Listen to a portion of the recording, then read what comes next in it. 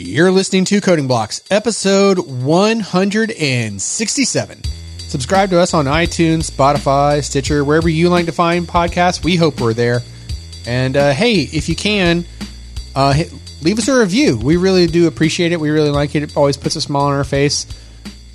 Even though I've threatened you with DJ voices, and apparently some of you are crazy and you like those, and you let us know in your reviews that you do like the DJ voices anyways. So maybe my threat backfired. Maybe my threat was an empty promise or empty threat. I don't know anymore. I'm confused. Yeah, me too. So if you visit us at codingsblocks.net, you can find show notes, examples, discussion, and more. And you can send your feedback, questions, and rants to comments at codingblocks.net. And follow us on Twitter at codingblocks, or head to www.codingblocks.net and find all our social links there at the top of the page. With that, I'm Alan Underwood. Oh, jeez. I'm Joe Zach. And I think it's Internet 1, and I'm Michael Outlaw 0. This episode is sponsored by Datadog, the monitoring and security platform for end-to-end visibility into your Java applications, and Shortcut, because you shouldn't have to project manage your project management. Okay, so as we like to do, we like to say thank you to everyone who left us a review. So I'm going to try these, and I hope it goes well. Maybe I'm not trying. I'm stealing the second one. Okay. Yeah. Okay. So, let's see. From iTunes, we have Badri Ravi, and I'll let you take Audible. Okay. Audible, we have Dysrhythmic, and we have Brent. And Dysrhythmic was one of the ones who wrote in and was like, oh yeah, this is all about the DJ voices, right? Like, so they're here to stay, man. That's 2 episodes in a row we've gotten reviews that say more. Also, I still love your name, Dysrhythmic, just letting you know. See, the problem that I have with this is that I don't mind like being like on the joke part of that, where like I would do a late night DJ voice, but I hate hearing you guys do it. Like, it makes my ears bleed a little bit when I hear it. Well, I also feel like I don't do a good job of it, so it just comes off weird. Which I don't know. That's probably why I like it. It really feels like a Saturday Night Live sweaty, impersonation when I hear you do it, if I'm being honest. That's awesome. All right. So what do we have coming up in October there, Jay-Z? All right. Atlanta Code Camp. It is $10, but you get free lunch. You used to get free shirts. I don't know if that's going on this year, but it's a superior, excellent, awesome event. All day, lots of good stuff going on there, and we're going to be there. We're planning on having a booth, and we will, I don't know, hang out. Are we? I mean, we keep saying that. Oh, yeah, I guess I need to get on that. Yeah, that's not bad. I thought we had a booth. Well, maybe we'll have a hammock out front. Who knows? We'll be there. We'll have a booth soon. Yeah. Okay, so... I mean, I imagine if they're listening and they're like, well, they keep saying they're going to. If they would remind me that I'd get on it, right? So, yeah, we'll be there, and we'll be giving some talks and whatnot. Now, I do have a question about that. Can you say that something's $10 and then you get a free lunch? I don't know that that's accurate. I'm just... Yeah, but you're getting so much more for that $10 that I think that the lunch you could consider free. I don't know. Wouldn't you just consider it like a percentage of the $10? Like maybe you get for your $10, you have the opportunity to meet the one and only Joe Zach, and I feel like that's got to be worth it, right? That's worth something. That's worth maybe the price $9. of admission. Yeah, $9. The lunch is not bad, but I would not pay. It's not worth a full $10. But I'll say, like, the lunch is fantastic, but I would not pay $10 for this lunch under normal circumstances, right? It's like there's they have vegetarian options. Sometimes they have sandwiches. Sometimes they don't. Sometimes they might have pizza or something. Just depending. And it's great. It really is. But when you think about everything that goes into that conference, and there's even like donuts and breakfast in the morning, it wouldn't pay for 2 things of coffee. It may not even pay for 1 thing of coffee at this event. So the price is really nominal. Just like make sure people show up and they don't order a bunch of extra lunches, which can happen. Totally true. It is worth the $10. So if you are in the Atlanta area and you will be here around October 9th, you should come join us. All right. So we're doing another talk because we're all brain dead from microservices, man. These darn microservices. Every time we go back and look at them, we're like, oh, it hurts. So we will get back to the microservices thing here soon, but there was some interesting news that came out. So everybody has heard us just spew love for Docker, right? And containers in general. So Docker just made an announcement the other day, as a matter of fact, that may have an impact on your usage of it, whether or not you work for a company or whether you just do things personally. So I have a link here for the blog post that they put out on their updated subscriptions. But the gist of it is, if you are just a person using this, you can continue to use it for free. Life is good. Just keep going on about your way, right? If you are somebody that works for a business with less than 250 people or less than $10 million in revenue a year, you're also probably okay. You can just use it. If you go above that 250 users or above that $10 million in revenue a year, you got to start paying for this stuff. So go ahead. It's not 250 users. It was 250 employees. Employees. Oh, good call. That's a big distinction. Huge difference. Yes, my bad. Yeah. So more than 250 employees in your business. So what that means is you're going to have to start paying to use Docker Desktop. So which is a tool that I know the three of us use heavily. You don't use it? Nope. You don't use Docker Desktop? Nope. How do you run Docker? Do you have to install it? Well, you're doing Minikube now, but you have used Docker Desktop quite a bit. Minikube I use Docker Desktop on Windows, but I'm doing everything through Minikube. But how do you do your Docker builds? How do I do my Docker builds? I'm using the Minikube Docker instance.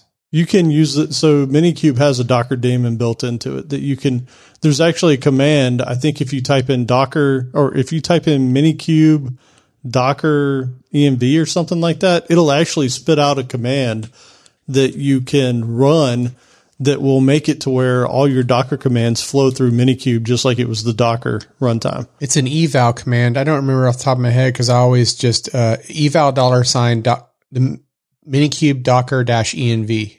Yes, Minikube Docker-env. Well, the Minikube spit out the command. Minikube Docker-env would be in parentheses, so eval $ and then the other thing.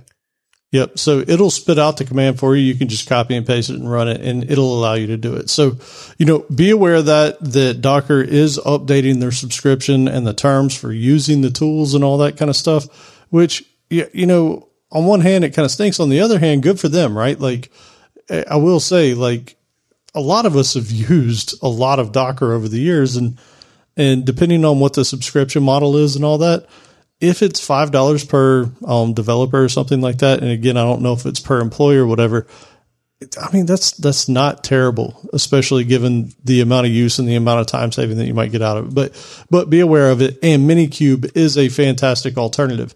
And something that a lot of people don't know that this might be worth inspecting too, or just digging into a little bit further is Docker, if I remember right, when you do a build on Docker, it actually creates images that are in OCI. So open container. What does I mean? I can't even remember. Initiative, the open container initiative. So it does it in an OCI compliant way. So there are other tool sets out there for creating and running these images that are OCI, available. So just be aware that Docker is not the only game in town. It is the most popular, and it's very polished at this point too. So, again, news coming from them. This has to be done by January 2022, right? Like you have to update your subscription model or whatever. So, now that I think about it, I'm questioning myself on what I was saying because I think to even install the CLI though, you had to use Docker Desktop to install the CLI, even though I don't technically use the Docker Desktop, UI or anything like that. And like I said, I do bind it to I use the daemon from Minikube. Yeah, we'll have to do some digging into that to find out. But that's a pretty big announcement coming from them. Yeah, it's pretty, man, imagine how many companies are doing that. Like it almost makes you think that, like, I really question the timing, honestly, because what was it like, a few months back now, maybe 6 or so. Do you remember there was a big, like, I don't know, hoopla or whatever. Like it was being misrepresented about Kubernetes switching, like, oh, Kubernetes is dropping Docker. It was like, there was a whole bunch of like misinformation going around like that. And it wasn't that Kubernetes was dropping Docker. It was that Kubernetes was going to the standard open container, was moving to the open container standard and not necessarily caring that it was specifically Docker. Right. Mm-hmm. And so now I'm like, well, if Docker is going to force this kind of thing to, for companies to pay this, kind of just going to like force the hand of people who are already in like a Kubernetes world, for example, to like, oh, well, I guess we'll look at this other thing then, because maybe we don't need Docker, like specifically Docker. Yeah, it's such a shame because Docker has had such a transformational product, but they just didn't have the way to monetize it. So, they sold off their services. They got bought, they got by Mirantis or whatever. Like there's not, a whole lot left of the company to make money on. And it's so important. It's so big. They're still supporting all this stuff. It's used by so many people and the money is just not, it's like flowing all around them, but not to them. It's crazy. Yeah. Right. And that's why I don't hate on them for making this decision, right? Like I think that companies should be able to make a living. Like you make a product, you build, like that's a polished product, right? Like, Docker Desktop in general there's a lot built into it. So I'm not mad at them for doing it, and I hope it works out, right? But I will say there's probably going to be some other things that pop up around this because people are going to be like, no, I'm not. If you got 250 employees, I think on the low end in that document, they said that it was $5 per user per month, right? Yeah. So on the low end, you're at 5 times 250. You're already at $1,250 a month on a cost that you didn't expect or didn't anticipate, right? So, well, hold on now, because that's also another thing too that's weird about this. It's if you had fewer than 250 employees, then fine, you get to use their free version. But if you have 250 or more, then it's cost per user. So you have 251 users, just to make a clear distinction of the numbers there. Right. You have 251 employees in your company, but you only have one person using Docker Desktop. You pay $5 for that one user license. That's what it sounded like to me too, right? The people that are actually using it. So what you said, the distinction between the number of employees in the company versus number of users, maybe you don't have to pay that much. Yeah, yeah, but my point is that it's you're basing the cost off of, yes, okay, fine, I have 251 employees in my company and now I have to pay you a license because I have 250, or more employees. Right. And even though only one person's going to use it, that one person I have to pay for that one user. Right. Yeah. I mean, I'm taking it to an extreme to just illustrate the things, but that's where the boundaries are. Right. So it's not like, somebody like a large enterprise, like a Google or an Apple or an IBM or whatever. It's not that they have to pay $5 for every employee in the company, regardless of they're using it. It's only for those that are actually using it. Right, the user. So it may be cheap. It may not be bad, right? Unless you're a software development company where everybody's a software developer, right? So, like imagine the Amazons of the world that are probably using this kind of stuff, right? Like that's a hefty sum. Amazon, Microsoft, Google. I mean, yeah, those seems like those companies seem like they'd be hit pretty hard by it. Yeah, but it's not terrible pricing. So if you are a business, so if you're an Amazon or something, you're not going to theoretically on license, you're not going to be paying that $5. You're going to be paying $21 a user per month. Which even if that sounds high, that's how much GitHub Enterprise costs.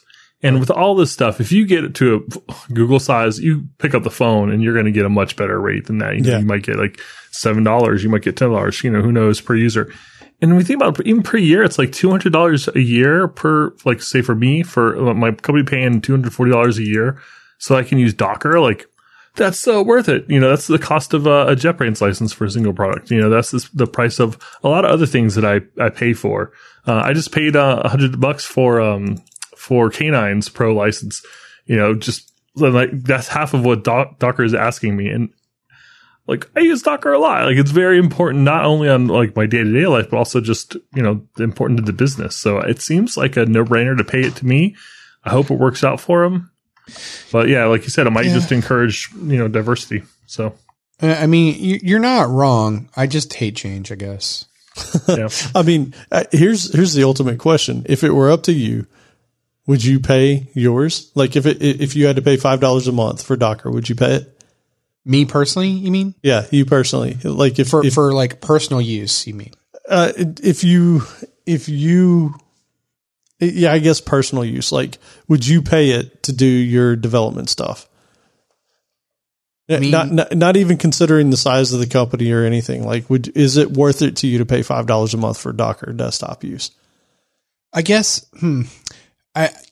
Is it worth it? Yes. I mean, there's so much incredible value out of Docker, but it does make me question though. Like, you know, it's like the same thing as like a GitHub account. You know, how could you survive without having a place to put your repos? Like, you know, and so that's where I kind of view Docker, and you know,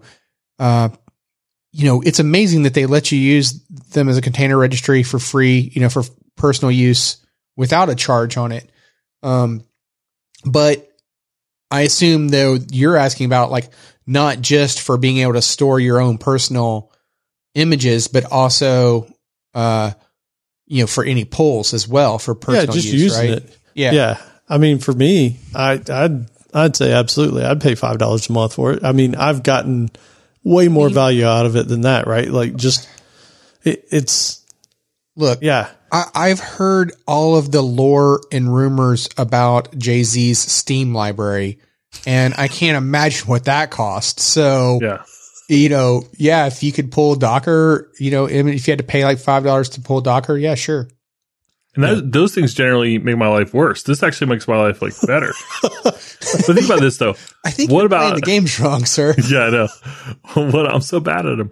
What if Docker said $5 a month fine? VS Code said, hey, we're $10 a month now. Like, okay. And GitHub said, no more private. Now you got to do $7 a month. Like, okay. And then, you know, where's it like, what if all these companies that we've been using things for years suddenly all went subscription? You know, I mean, eventually we would find something else. I mean, and that has been the way this has worked, because what you're describing, Joe, is where we came from, right? All of the editors, you know, Visual Studio, you used to have to pay a fortune if you wanted to get a copy of it.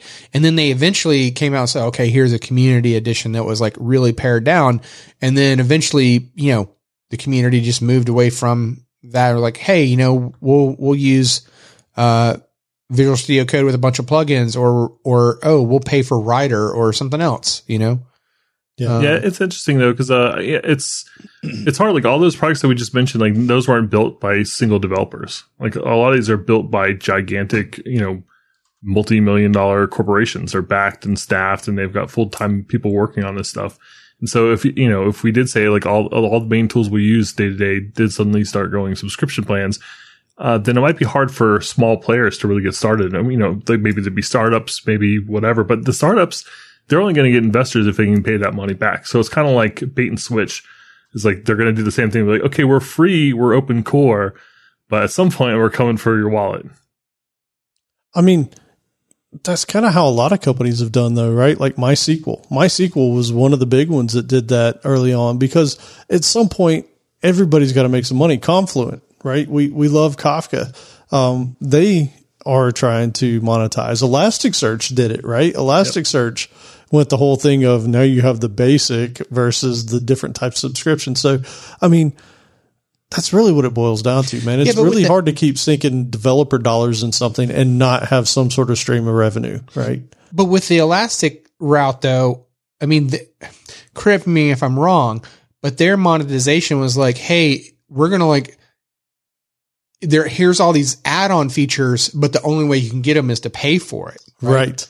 Right. So like they were providing like new value that you didn't already have, right? You want our machine learning algorithms to be able to like, build charts off of your existing index. That's a feature you got to pay for. You just want to search? Fine. You don't have to pay for that.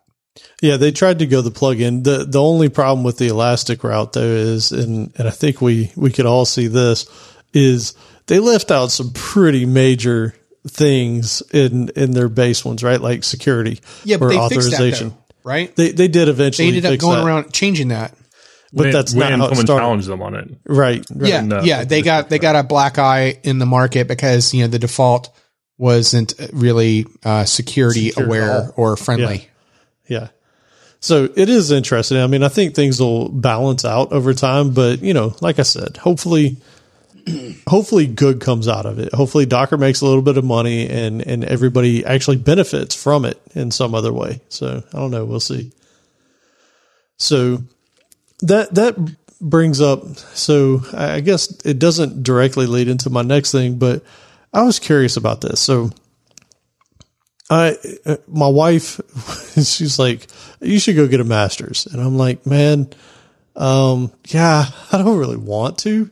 But I always have things bouncing around in the back of my head, right? Like, I know Jay-Z, you and I had talked about it at the beginning of the year. I think we were both looking at doing the CKD, Kubernetes, certification for, Kubernetes certified developer, right? I think is what it was. And I'm always thinking about things like there's a couple other ones that are just sort of been bouncing around in my head. Like one is the Azure Architect certification. Another one is the AWS architecture. And then GCP, because we spent so much time on that. I'm like, hey, maybe I should go get that kind of certification. And the problem is every time I look at any of these, like it's a serious amount of time you got to put into it, right? And it's not just studying, it's also having to play with all the tools so that you get familiar with it. Because you can study it, but if you don't run the commands and you don't see what's happening, it doesn't matter, right? So I was curious, like, do either one of you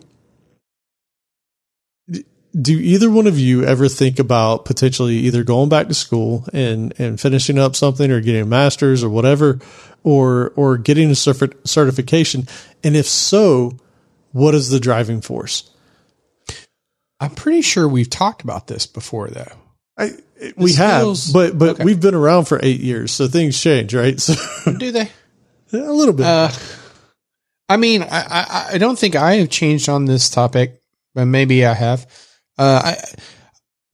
Certifications, like I just felt like I've just seen bad from the bad side of them from like people who got certifications like long ago that then couldn't get their way around the system at all. And it was like, wait a minute, but you're supposed to have the certification. I don't have the certification. You do. Well, why am I the one telling you how to do this? Type of situations that I think that like it has put such a, it's just tainted my view of them forever that I just don't put a lot of, value in them. And so as a result, I don't go chasing after them either. So to be clear, you're kind of talking about the ones that were happening 15, 20 years ago when everybody was getting MCSE certified or whatever, right? I mean, I'm younger than that, so I don't know what you guys were doing way back then. But yeah, let's use that example. Okay, yeah. But yeah, I think you're talking about like, I remember MCSE and MCSD were like the hot things, and like you'd listen to the radio and they're like, hey, come take this training course and get your MCSE and be making six figures and like you said, people come out of that, they wouldn't even know how to set up a network, right? So yeah. So it really like just left such a bad opinion based on the things that I saw at the time that I've never gone out and chased it. That's not to say that the current ones like the certified Kubernetes YAML developer or an Azure architect or whatever. I'm not to say that those aren't that those are at that same level. I mean, I would certainly hope that we've gotten better, but it's still like I just it's forever burned into my brain that, to associate it like that. And so therefore I don't go chasing after it. Now, a degree from a college or university, I would put a lot more, weight into that than I would a certification, because you could focus on something for a short period of time and get a certification. Like if you wanted to get a Kubernetes certification or, Azure or AWS or Google Cloud, architect type certification, you could probably spend a quarter of a year and, do what you had to do to get that, right? You're not going to get a degree or, be it regardless of level, from a college or university in that short amount of time, right? So as a result, there's more invested time, which then, you're going to come out of it stronger in the end as a result of that, Okay. So you sound like you lean heavier towards if you were going to do something, you'd probably go more the, collegiate route. What would be the purpose? What would be the point, I guess, for you, like individually? Would it be like, so I'll lay it out here in terms of what I'm thinking, like where there's just wanting to get better at things. So know things, right? Like there's that, but there's also like a lot of jobs out there. If you have a bachelor's, you get paid a certain amount. If you have a master's, then you can make a certain amount more and you can go up to a certain level. If you have a PhD, you can go up to a higher level and make even more. So there's the monetary things that could happen there. And then there might even be just, hey, I want to network so that I meet more people in the field so that maybe my possibilities open up. Like, so those are kind of what I'm thinking. Like, so like for you personally, what would be the thing that would drive you towards doing it? It would only be to get better and learn something. Anything else, I feel like you're going at it for the wrong reasons and you're going to lose interest over time. If you're doing it just because you want more money, then, there are quicker schemes to making money than that. I feel like because the amount of time that it's going to take, your heart has to be in it more than just, because you want more money, right? Like, I feel like that's a reason that would cause you to burn out. Or a career path, right? Like it could be a career path, but it sounds like for you, it's just self-improvement is really what it boils down to. I would think so. Yeah. What about you, Jay-Z? Yeah. So I think with both certifications and, like the college, the universities, they open doors if you don't already have those doors open. So if you come out with a computer science degree and you've got no work experience, that can kind of trade for that. Same with certifications. If you are a front-end developer and you want to get into back-end and you go get a Java certificate, then that's a step in that way. So if you go into that interview, it's better to have that certification than not. Okay, I like that. But aside from that, though, the certifications, they vary so wildly. Like the CCAD, the Kubernetes one, very valuable. Cloud certifications, there's a lot of money in cloud, security certifications, networking. Like those are good ones to get. What's the best JavaScript certification to get right now? Oh, is there one? There's 1,000 of them. I just looked. I've never heard of any of them. So that's kind of my point is like for languages, for Java, for C#, for, all that stuff, like they're out there, but they're just not very popular. And I kind of feel like that way about degrees too. So if you get an electrical engineering degree or math degree or computer science degree, like those are going to trade really well for you.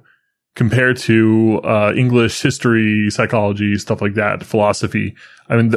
Go after those if you want a different, kind of career path. But those aren't going to open doors to programming the same way that one of those other degrees I mentioned are. And, so it's definitely different. If I knew I was going to live for 100 years more, then maybe I just picked that number out of a hat. But, I probably would go and, go after a bachelor's, I'll go finish my bachelor's and then go after a master's degree in something, because there's things that you can get an advanced degree on that are really hard to learn on your own. They either require specialized equipment or like specialized mathematics or stuff that you can't just find a getting started guide on YouTube for like radiology physics, or I made that up, but astronomy, or like these like really specialized domains, which could be really interesting and really cool and really kind of push the whole human race forward in a lot of really interesting ways. But there's no Dev2 article on getting started with that in 10 minutes. And so I think depending on what your goals are, it can really change how valuable those things are for you. But ultimately, it's all opportunity cost too. So like if I were to go get a bachelor's and master's, then that would be years of effort and focus that's taking away from other things I could do. So if I was just about making money, I would not go for that route unless I had no other doors open for me. So me, personally right now, my life, my age, where I am in the career, education is not interesting to me, and certifications are only interesting to me in that it helps me kind of have a focus for learning. So I did the GCP certification last year, which is probably what you were thinking about a lot when we talked about it. And I'm of the same opinion then. Like, I like it because it gave me something to focus on. It let me kind of pass the test and prove to myself that I could do it. And then I instantly forgot everything. So it's like all the bad you ever hear about certifications, so. Well, that's the thing about school too, right? Like, yeah. I mean, in all honesty. But I would still do the CCAT. Like I would definitely entertain it. Yep.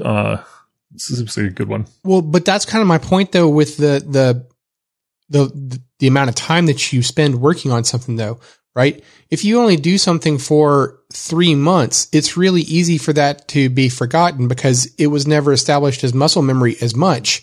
Whereas if you work on something for like 2 or 4 years, that's going to become more ingrained into you. It's going to become part of your muscle memory that it'd be a little bit harder to forget. So I agree with that. Although unless you're going for a doctorate, which typically is more focused, right? So you could work on something for multiple years in a doctorate, but I don't think you're going to get that in a master's, right? Like, because it's not much different. Depend on the subject. Well, that's kind of where I was going is like, even when we were getting our bachelor's or when we were working on that stuff, like you have a course that you take for, 3 to 6 months and then you're on to a different one. Right. And you're typically changing gears. So, I don't know. I guess to your point, I agree that if you have like a long-term, gradual learning and just being entrenched in something, definitely it'll stick better. But I don't know that you get that with a master's. With a PhD, probably. And depending on the master's program that you're going after, right? Like if it's something highly targeted, like machine learning type stuff, then maybe you're entrenched in it there. But I don't know. That's interesting. Here's where, as a grown 21-year-old, why are you laughing at that? This is where I have grown to appreciate going to college or university. Have you ever heard of that thing? Like it's a fight or flight type of thing where like, when you're in like a life-threatening emergency, like why do you remember every detail so vividly? And they say that it's like a fight or flight thing. Like your mind goes into like sensory overload to like remember everything so that, if you're ever in that situation again, like, you can be aware of it. And it's like a self-preservation kind of mechanism that the brain does kind of thing, and I kind of think of like, I now kind of think of like college and university as being that same type of sink or swim thing, because like every, depending on if you're on a semester or quarter system, but you're going to get a short period of time. So let's say it's a quarter based, system for your particular university or whatever. So that short period of time, you're going to have to sink or swim. Like you're going to be in that fight or flight mode for a very short period of time on some new subject that, you're just going to be thrown in the deep end and have to like come out ahead. Right. And so as a result of that, like things kind of get baked in more, like you know what I'm saying? Like you become aware, and then guess what? You got to repeat it all over again on another subject that's going to build upon the last one. Right. And again, you're going to be put in this like sink or swim, fight or flight type situation where like, for a very, for a short amount of time, you got to hyper focus on this one thing and come out ahead on it. And you're going to keep building on those building blocks, right? That is college in a nutshell. So that's interesting. I think that was never it for me because it was never like fight or flight. That school was just such all school from high school through college and everything was just prepare for the test, finish the test, move on. Like all that information's gone the next day. That's sort of how I approach school. I mean, I think you take for granted so much that you learned in school to say what you just did, man. That's like you're taking so much for granted. But I guess that's what I'm saying. Like that slow-mo thing that you're talking about. And I know exactly what you're talking about. That just never was. It was like school was a task. It was a punch list for me, which is interesting. So I guess, I mean, we all approach it differently too. But so Jay-Z, back to finishing up what you were saying. So you brought up the good of school, the good of, certifications. Like, what's your goal when you do it? I know you said that there's the task, like you said, you learned the GCP thing and, hey, I was able to finish that, good, awesome. Is it so that you get better at the things? Is it potentially something to put on your resume? Like what is it that drives you to finish those things? Usually just want to learn, but for the most part, I wouldn't normally get a certification. That was just something where I was in the cloudy arena. It was like something I knew very little about. And so I didn't feel like I even knew enough about it to go after it and like self-studied. So it's like I wanted to use some sort of guide on it. I found a guide and the guide was, kind of tuned for the certification. So it's kind of, these things make sense. And like once you study for a little bit, it kind of gives you a nice finish line there to say, well, let me make sure that I actually did study this. Why not cover every chapter? Maybe I won't skip the things that I think I know already. Like, let me flesh this stuff out. Let me, do the practice tests and stuff and let me see. So it's kind of a cool experience. And so, I don't regret doing it, but I wouldn't go get that one again. It just hasn't done anything for me, Did you put it on your LinkedIn or anything? Or? Oh, yeah. Yeah. Okay. See, so there was at the end of it, you're like, okay, I accomplished this. I'm going to put it up there. Yeah. Yeah. That's interesting. I mean, from my perspective, like I've definitely thought about getting a master's and that kind of stuff. And my biggest problem is kind of what Jay-Z hit at is the opportunity cost. For one, I don't know that I'd go into a computer science field. Maybe I would, maybe I wouldn't, but it's almost like if I'm going to go to a higher level of education, I want to broaden my horizons a little bit more. You know what I mean?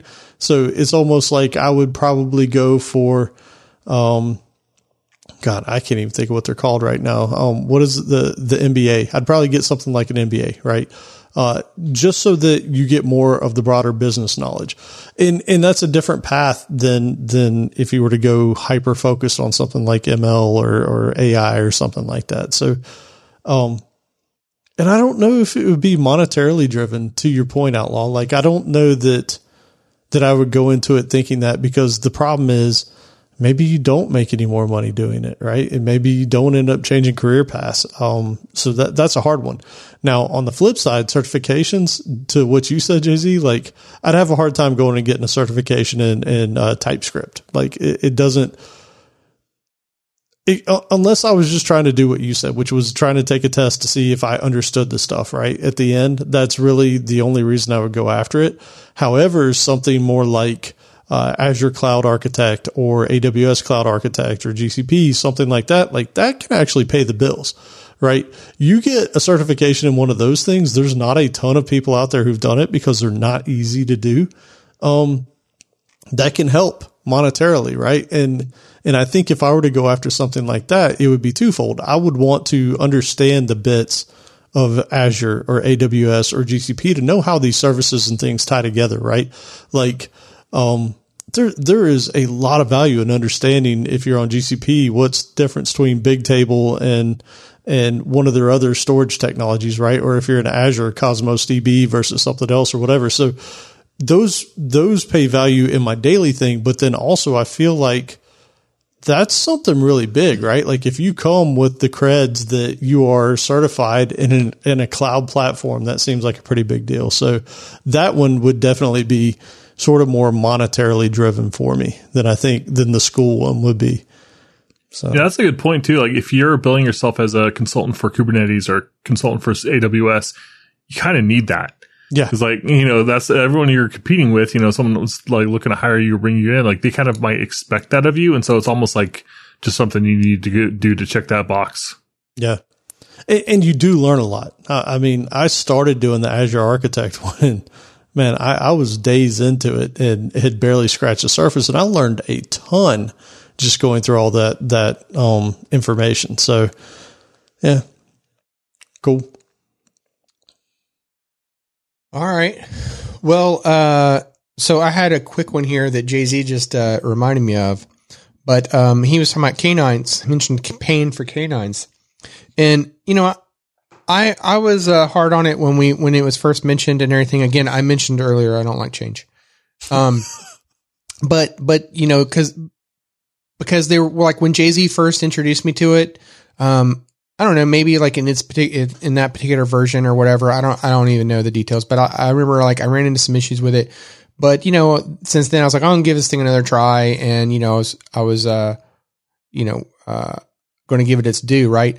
And now it is like a daily, thing for me. Like I am definitely a convert. So I wanted to, like, you know, since Jay-Z brought it up, I was like, hey, you know what? I should give it its fair shake to say, like, you know, I can admit when I was wrong, you know, like what's the saying? Like a big man can admit when he's wrong. Right. So I can admit that I was wrong. And, yeah, it's quite awesome. And I use it all the time. I don't know any kubectl commands anymore though. So that's the sad part. But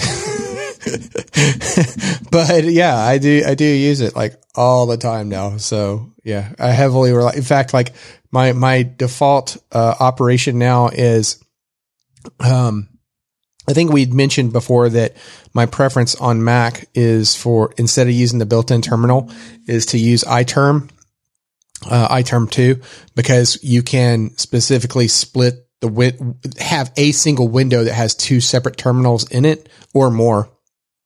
Same as you can do with like, Windows Terminal, for example. And so in either Windows Terminal or iTerm 2, my default standard is I split it at least, you know, into two different terminals, one that is constantly running canines and then one that is something else. And then that way I can interact with my, Kubernetes cluster as I need to. And, you know, I can always have be kind of like mindful of what its current state is as I'm doing something like, oh, why can't I reach that? Oh, it's because that pod crashed and I need to go figure out why. It's so good. So very good. And I threw a link in the show notes here to a getting started with K9s tutorial that Jay-Z put together. So go check it out. I mean, it doesn't, it's got a few views on it, but I think it's one of those things that if you don't know what K9s is, you don't even know to look for it. If you're working with Kubernetes, you should check this video out because it may make your life just way better, like so much better. That's someone disliked it. Oh, really? Someone always dislikes it. I'm sorry. Yeah. Is that me? Thanks. I'm just kidding. So, I wouldn't do that. So I mentioned that I just paid for the Pro license today for K9s. I haven't even tried it yet, actually. I just got the license. But the reason I did is, one, I just want to support it because I love it. I use it all the time, talk about it all the time. And, you know, like, so part of me was just like, I don't even care if I, you know, about these features. But there was one on there that caught my eye. And it was something that I actually missed from Lens. If you use Mirantis Lens, one thing you could do is you could pull up, say, a deployment, and it would list the pods and services and other, you know, labels, things like that. And you could click on it. And then maybe, you know, click on a config map or a secret, and it would take you to that config map or secret or pod or deployment or service or label. Well, that is one of the things that the Pro version of K9s gives you. And that's something that I've missed from Lens.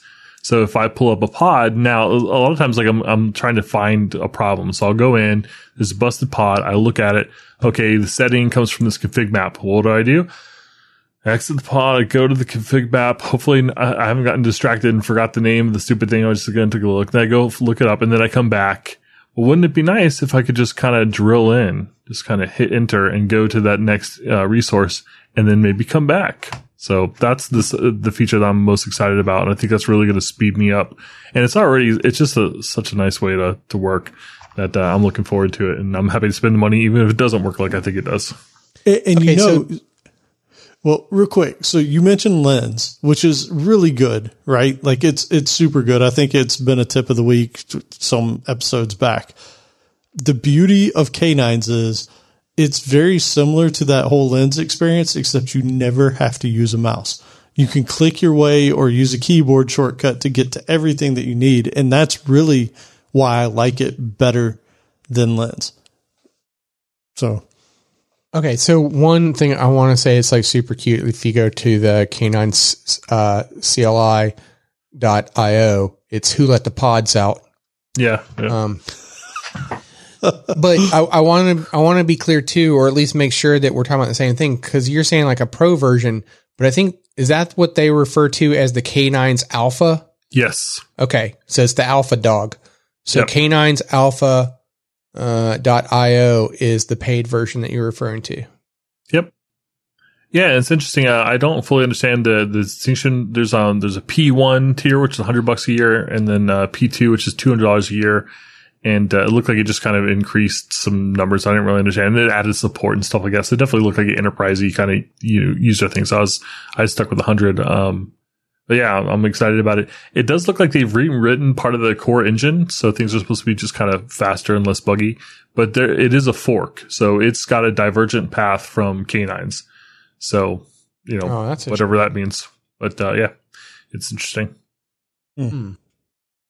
So let's see, what does it? So you get access to Kubernetes resources, list Which I already had. resource list limited to 20 entries, maintenance updates, issue fixes and improvements, Kubernetes release updates, documentation, basic support, upgraded code base with performance issues.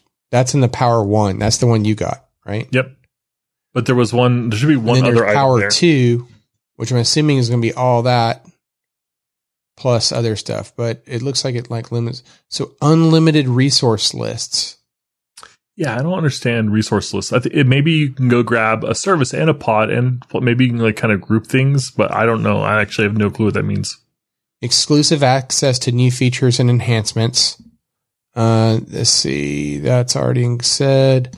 Issue feature prioritization. So I guess maybe if you like report an issue, you can have your issue can be prioritized to be fixed. Maybe. Maybe that's what those are referring to. And then discounted promotional offers on license renewals and apparel. That looks to be like the differences between Power 1 and Power 2. Hey, so I had somewhere else that I was looking at the differences between 1 and 2. So I'm going to look for that because the one thing I was excited wasn't listed on that page, but I definitely saw what you're talking about. Dang it. Interesting. Yeah. Well, All right. Either way, good stuff. And I just wanted to be on the record to say I was wrong. And yeah, it's awesome. Give it a try. I haven't tried the alpha though, so I can't. Do you notice a performance difference? So I still haven't tried it. Oh, you did say that. Never mind. Yeah.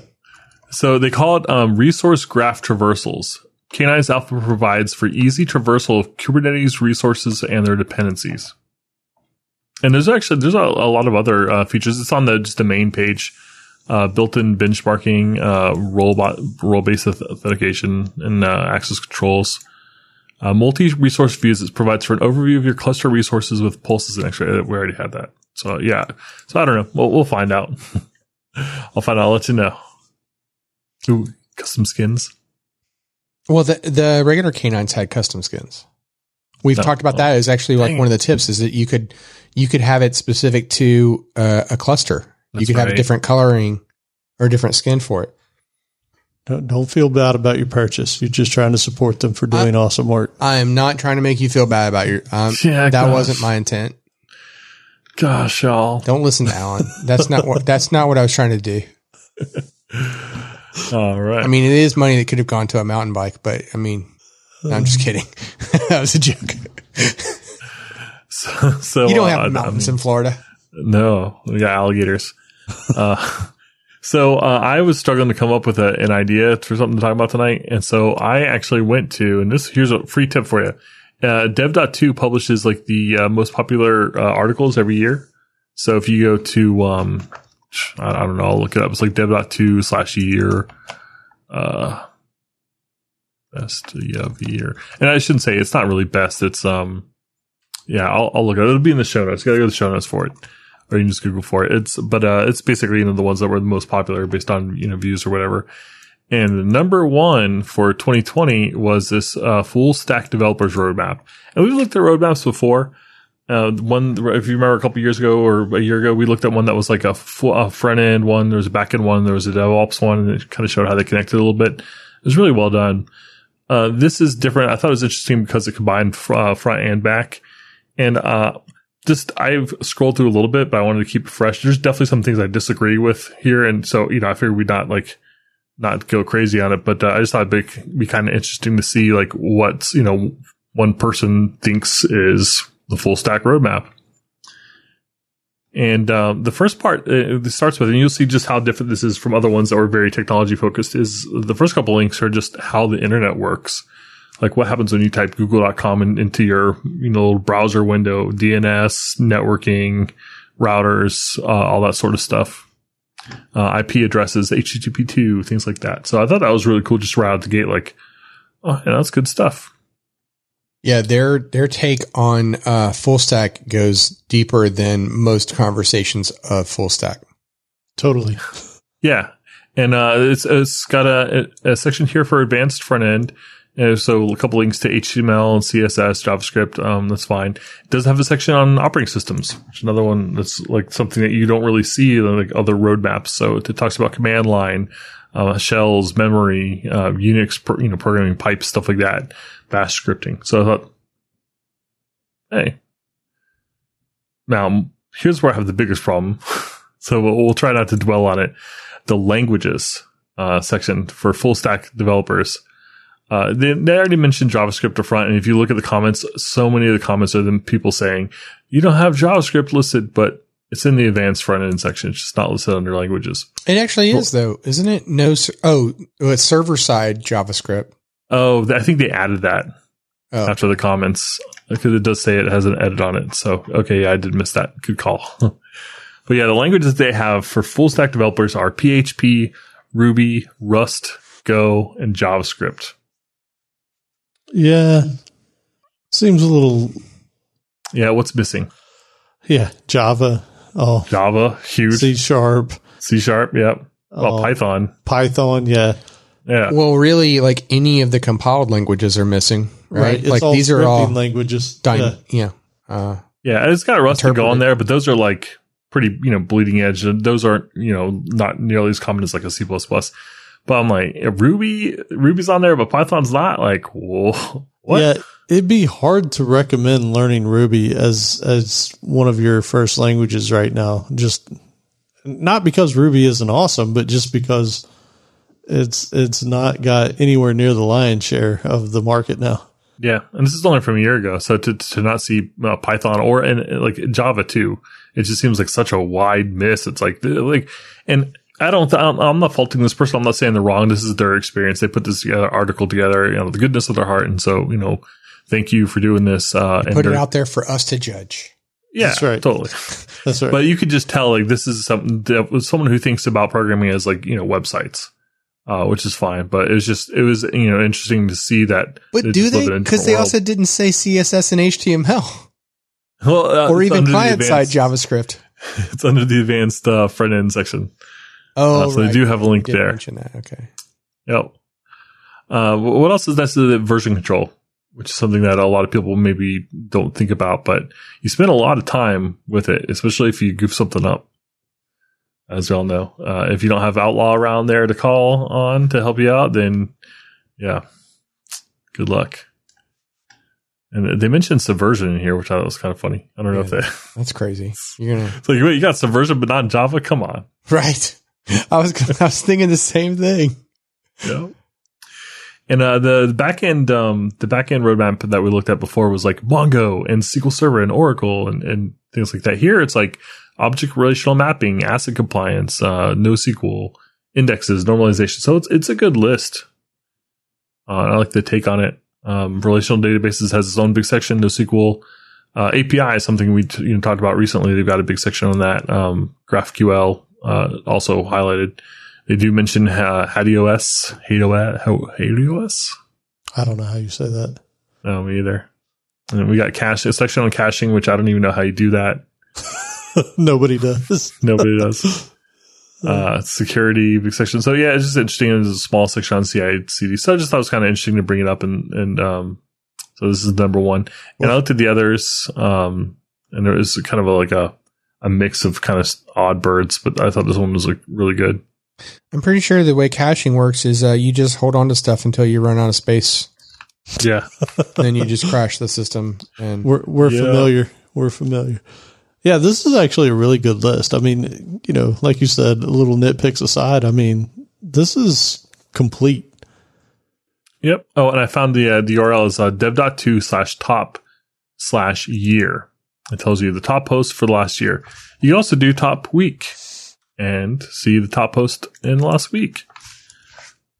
Day also works. So there's another tip for you right there. Pretty cool. You said top /year? /year. Yep. Okay. Top post for the year. Oh, really cool. Didn't know about that. That should have been a tip of the week. Yeah. Yeah, I'm full of them. This is good stuff. There you have it. Joe's full of it. I think that was the takeaway. Yep. This episode of Coding Blocks is sponsored by Datadog, the monitoring and security platform for end-to-end visibility into your Java applications. Datadog provides out-of-the-box customizable dashboards, actionable alerts, distributed tracing, and an always-on low-overhead Java code profiler for your production environment, all in one place. With support for over 450 technologies and automatic instrumentation for popular frameworks, you can start monitoring your Java applications alongside the rest of your stack in minutes. And 450 is a lot. They probably got you covered on whatever you're doing. And remember, this is a free trial. So you can go and sign up and create dashboards and get started with those integrations today to see what things really look like for you and see how this is going to be awesome for you. Yeah, and we're always going on about the Datadog blog because they always have amazing articles. And of course, specific to Java, I was going to mention, because we were talking about Docker before, I was going to mention all the stuff they have on Docker. But since we're talking specifically about Java as it relates to Datadog, of course, they've got a whole section of docs and all the common Java frameworks that they support. Beautiful documentation on how to use Datadog to profile your Java applications. So I'll have a link there in the show notes for the Java documentation. But really, you can't go wrong. Like, it's every technology that you're going to want to monitor. Datadog has you covered with their 400 and plus built-in integrations. So start your free trial today to start monitoring in real time. And listeners of this podcast will receive a free t-shirt once you install the agent and create one dashboard. Yep. So again, go start that trial with datadoghq.com/codingblocks. Again, that's datadoghq.com/codingblocks to get started today.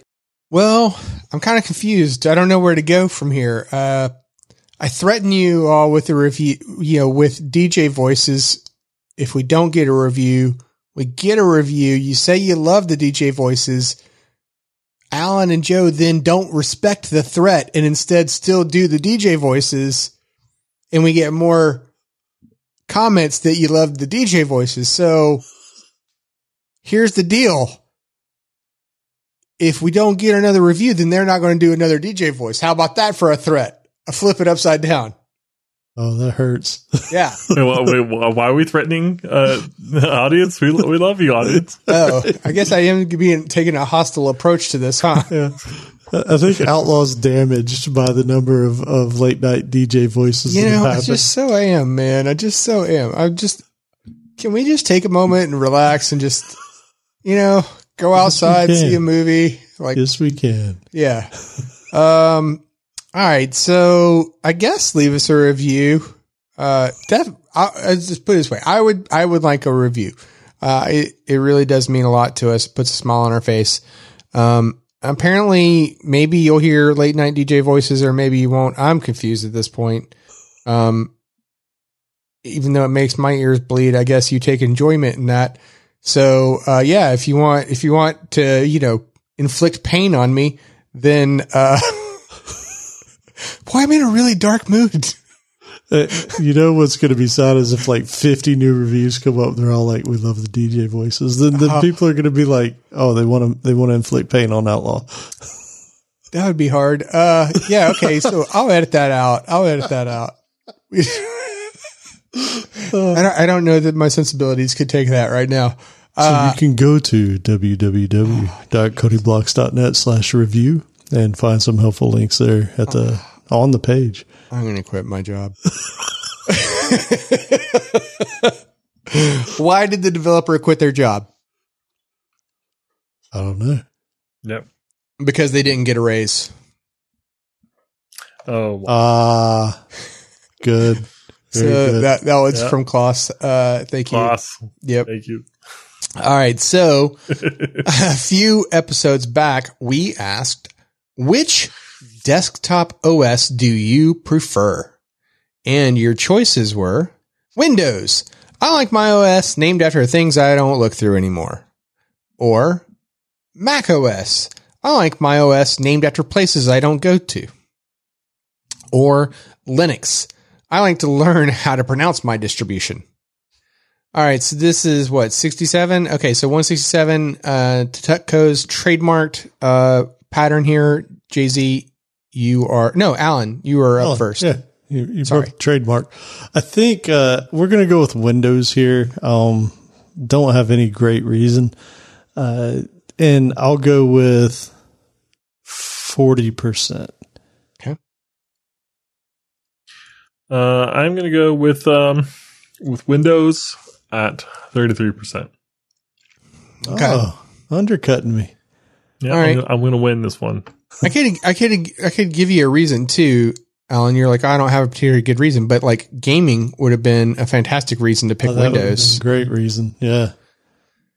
All right. So Alan says Windows for no reason at 40%. Jay-Z says Windows at 33% because he wants to win. And I think he likes to undercut Alan when he can. So I love it. We definitely have a winner here. And I love it when we have like a super strong winner. Like it's like, for both reasons. You know what I'm saying? Like not only was it the right pick, but they didn't go over. You know? That's what is like so awesome. So yeah. Who was it? I'm sorry, but yeah, you lost and he won. But who? What? Anxiety building. That was so great. That's so cruel, but it works so good. Yeah, no, Alan won. Sweet. It was probably like 60%, wasn't it? No, it was 49%. Oh, that's good. Yeah, surprisingly, Linux beat out Mac. I Really? did not see that coming. Yeah. Oh, me neither. I honestly expected it to be Windows, Mac, then Linux. Yeah. So I am a little excited to see that Linux was second. What was the percentage on that one? 31. Oh, Wow. that's pretty high. Yeah. Yeah, that's nice. I wonder, now I want to know what distro. They can't pronounce it. They don't know. Yeah. Yeah. Is it Ubuntu? Ubuntu? No, I don't know. I keep looking at Ubuntu. It's all about whichever one has the best looking default wallpaper. Oh, is that it? That's what I want. Yeah. Was it Red Hat Linux? Good ones. Mint used to be good, right? Yeah. Yep. Yeah. So, all right. How about for this episode survey, we ask, how do you prefer to get on the network? Sock first. Oh, no. Sorry. Good on you, Sarah. You're a good man. You're a good man. Sock, internet, shoe. That's right. Sock, internet, shoe, or sock, internet, shoe. Right. Or internet, sock, shoe. Okay. All right. How do you prefer to get on the internet? Wireless. I can't be tethered by cables. Or wired. I need all the bandwidth and low latency I can get. I'm really curious to know, like, what you guys. I don't say now. Can't go taint the jury pool, but I'm curious to see how you guys are going to answer that one. When we can talk about it. All right.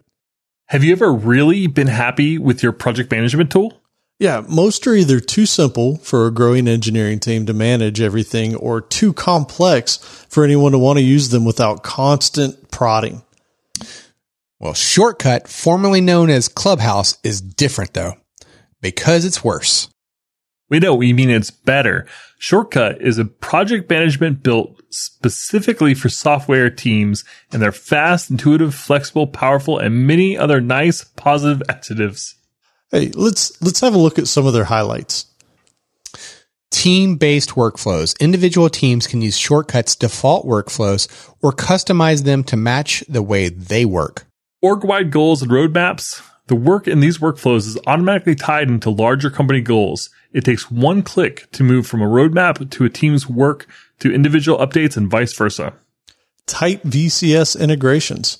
Whether you use GitHub, GitLab, or Bitbucket, Shortcut ties directly to them so you can update progress from the command line. Keyboard-friendly interface. The rest of Shortcut is just as keyboard-friendly with their power bar, allowing you to do virtually anything without touching your mouse. Throw that thing in the trash. Iterations planning. Set weekly priorities and then let Shortcut run the schedule for you with accompanying burn down charts and other reporting. Give it a try at shortcut.com/codingblocks. Again, that's shortcut.com/codingblocks. Shortcut, formerly known as Clubhouse, because you shouldn't have to project manage your project management. Okay, so I have one more here that was really interesting. So I don't know about you guys.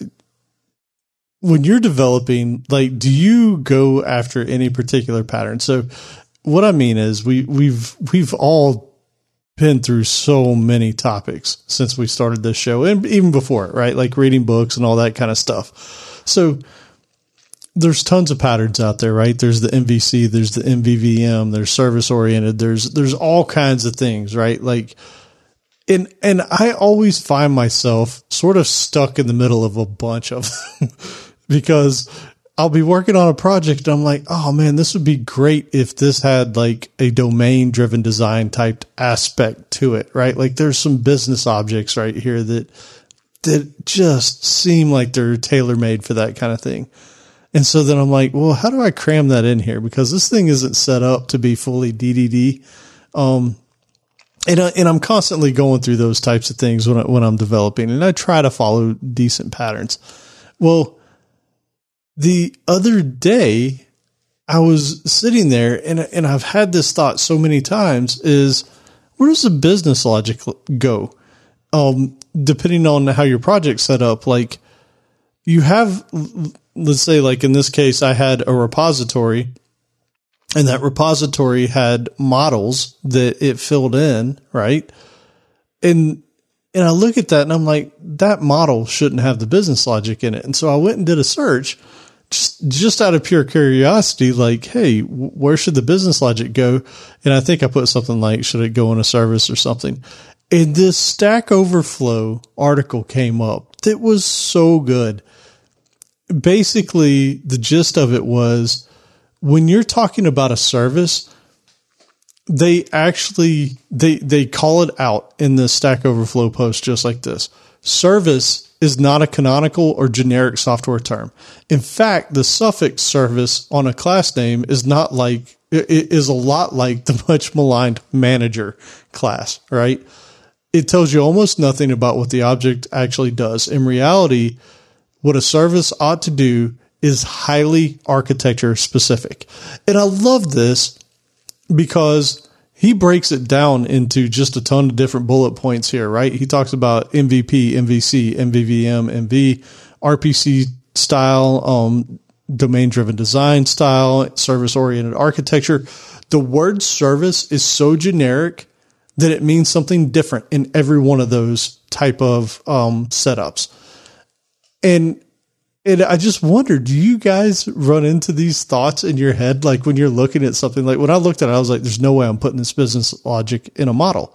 So I'm going to set up a service class to make this happen, to operate on the model, because I don't want to junk up this thing that's sort of a pure object that's coming from some sort of storage, and put a bunch of logic on that other things don't care about, don't need, don't want. You know, do you guys get stuck in this headspace where you're constantly going, maybe I'll put it there. No, maybe I'll put it there.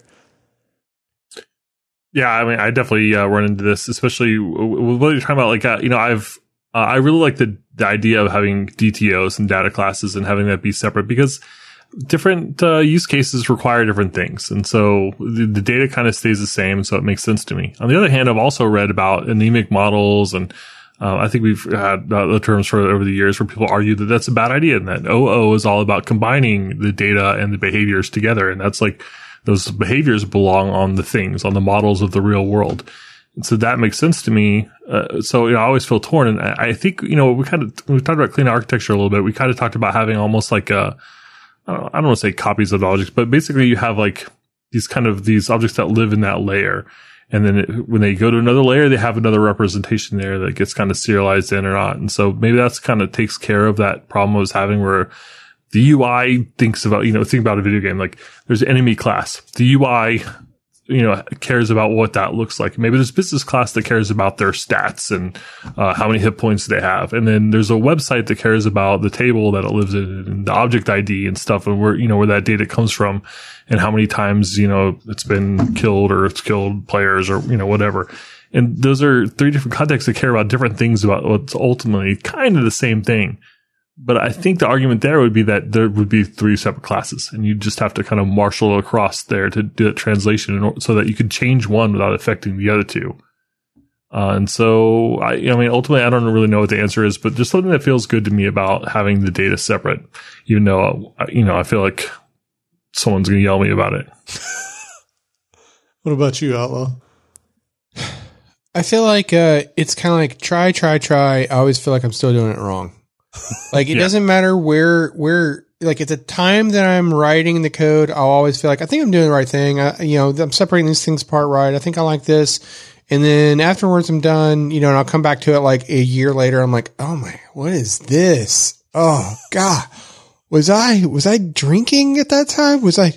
Maybe I'd stopped drinking, and that's what the problem, like, I always look at it like weird, And so I don't know, man, like, I'm never going to be satisfied with it, so who cares? It's frustrating, right? Like, I mean, I guess I shared that because, you just heard from 3 different people. Like, collectively, we've been doing this stuff for a very long time, right?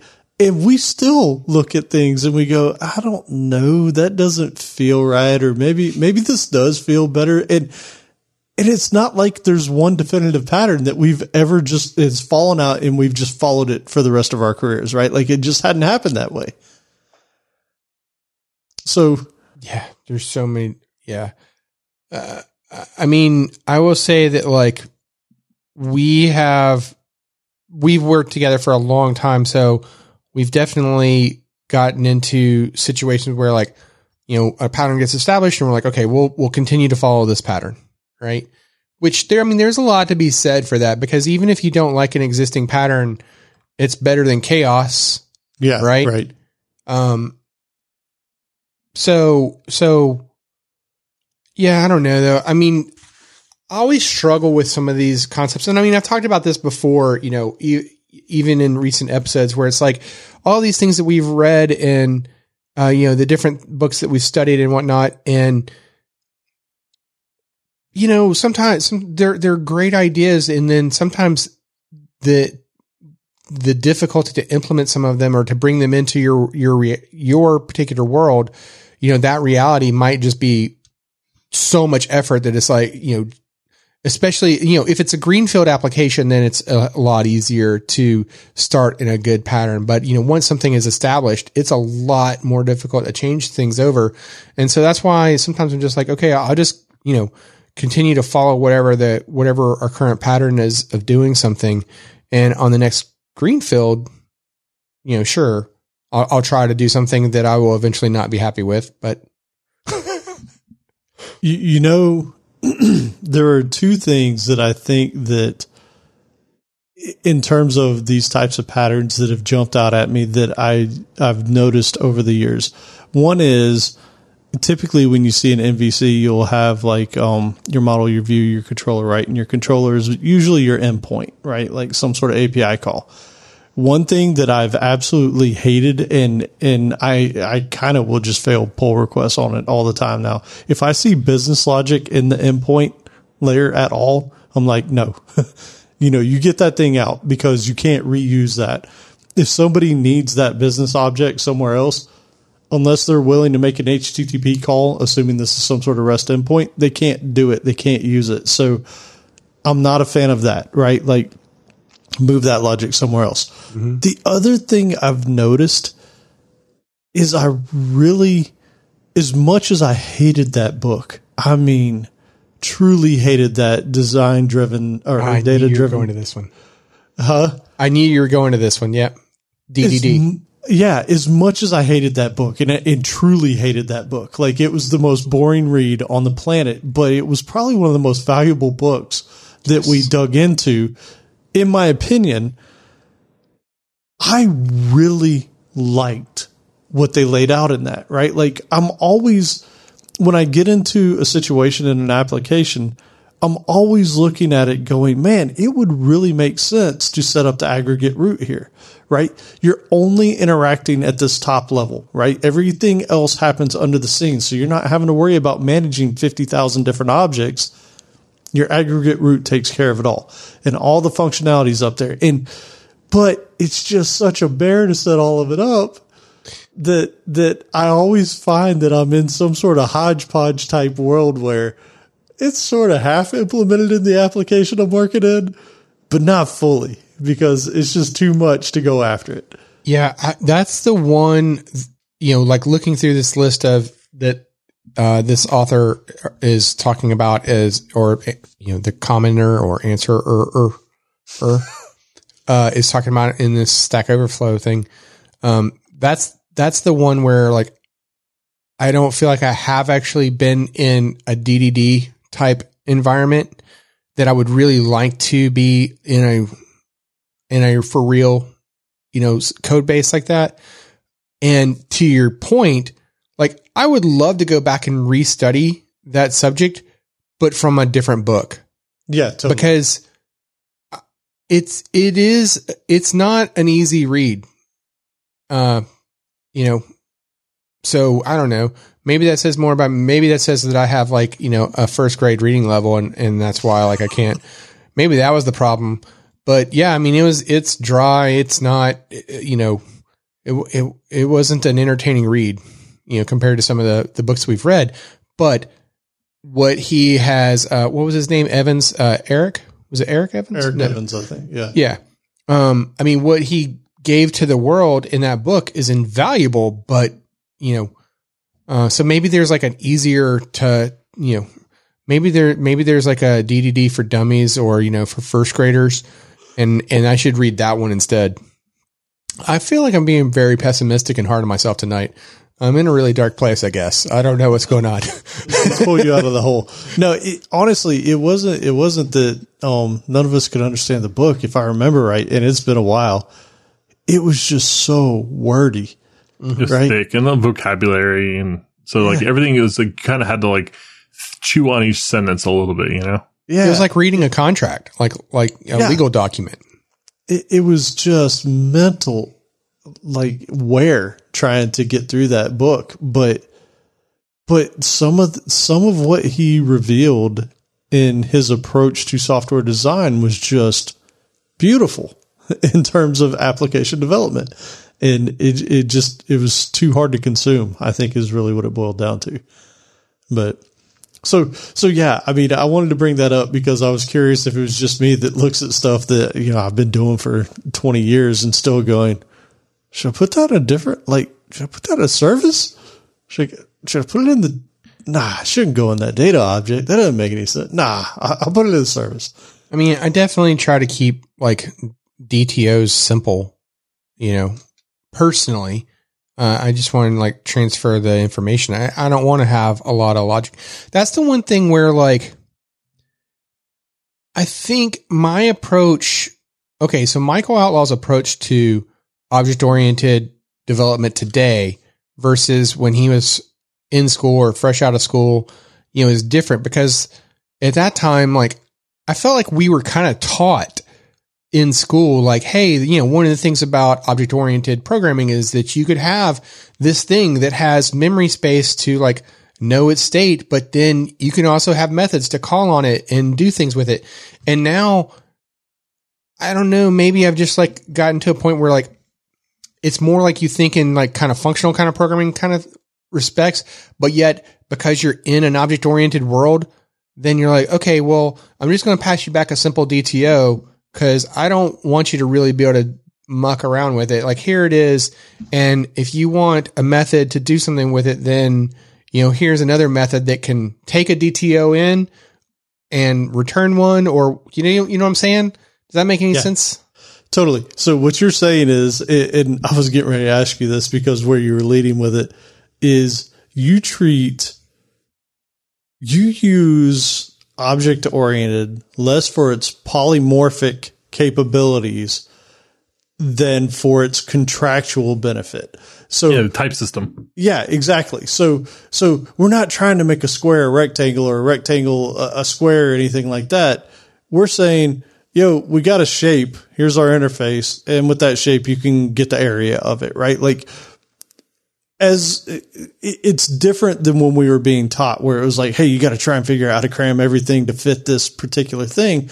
Now it's more like, the contract, what's the functionality that this thing can do? And then let things fit into that, which goes back to, I think, our first episode, which was I is for interface, right? So is that how you think about it too? I do use interfaces, so I don't want you to not take that away. I don't want that to be the takeaway, but I'm more thinking about it as like, okay, so like reading through this, just briefly looking at this answer on Stack Overflow, right? Like, the service thing to me, I think of as like, that's going to be a collection of, functionality. It's going to be a collection of methods that you can go to do stuff. It doesn't have state. I don't think of it as having state, but it might pass back some state and it might take in some state as part of like one of those methods, right? You'll pass state into the method, then it'll return back a result, which is state. And so that state going in and out is where I think of the DTOs. But I mean, I don't know. It's more composition over the polymorphism, I guess is what I'm getting at. And I think, Jay-Z, you were touching on that a little bit too, Yeah, I mean, that's pretty much where I'm at. Like, when definitely if I was programming 10 years ago, then I would have done things very differently. Like, I would have bundled a lot more behavior into my objects. And so I mentioned like a game earlier. If I had an enemy class that represented a, certain type of enemy or represented all enemies and you would subclass it, then it would probably have had code that knew how to save itself to the database. And it would have had the code that knew how to render it on screen. It would have had the code that knew all its abilities. And so I would have had all that stuff in one spot, which maybe sounds like not so nice, or maybe sounds not so bad because, if you have everything that class owns is all available right there, and I can change it and it doesn't affect any other code. But in reality, what happens is like there's all these little separate subsystems. So like maybe I'm changing how the rendering works, and now I got to go into my player class and my enemy class and my object class, and there's these cross-cutting concerns that I have kind of built in by making these things silos of all their features. And so that didn't feel right to me. And so now I'm much more likely to kind of think about things in layers. So maybe I would have like a graphical interface and database interface and a whatever other business logic interface. And so I would split that stuff out now because I want to be able to go change the things that change together. And so if I want to make a change to the rendering, I want to go to the rendering system. If I make a change to the database, I want to go to the database system and make those changes. And so I think about things more horizontally, I think across the board. And so I do end up with a lot more classes that are smaller, but it's just easier for me to kind of recognize and keep the things that are similar together. So I don't have like SQL spread out throughout every object because, each object knows how to get its data and marshal its own data, which that was kind of old Joe style there. And now I definitely don't do that. So, I mean, I'm thinking even if like I don't know, have we ever talked about that, the quote DB code generator like on here before? I don't know that we've ever talked about that on here. We have, but, I mean, kind of to your point, Joe, like Okay, so if we haven't, I'll back up for a second. It's just a bit of code that I wrote where you could point it to a database and it would generate out a set of C# files and whatnot that mapped to that database, so that you didn't directly know in your C#, for example, you don't directly know anything about the database, but yet everything would be typed in C# to match that database. Right. So I guess kind of think of it as like an ORM, except I guess technically under the covers, it's using Dapper as its micro ORM. But the point is that like, every call to that thing, was it OO? Yeah. I mean, it definitely used some OO features to be able to, map all of those routines together, and, how, there were definitely interfaces for like the connection and, things like that. But like literally it was more like, just a collection of like, hey, here's, for example, your stored procedures in the database, right? Like all your stored procedures just listed as a method, right? And you would pass in the necessary state to execute, so you might pass in the transaction and the connection, but, actually you didn't really know that that was happening, because that was all happening through dependency injection. But the point is that like, I definitely have a different approach to the way I think about object-oriented programming today than I did back then, where like, let the state get passed in.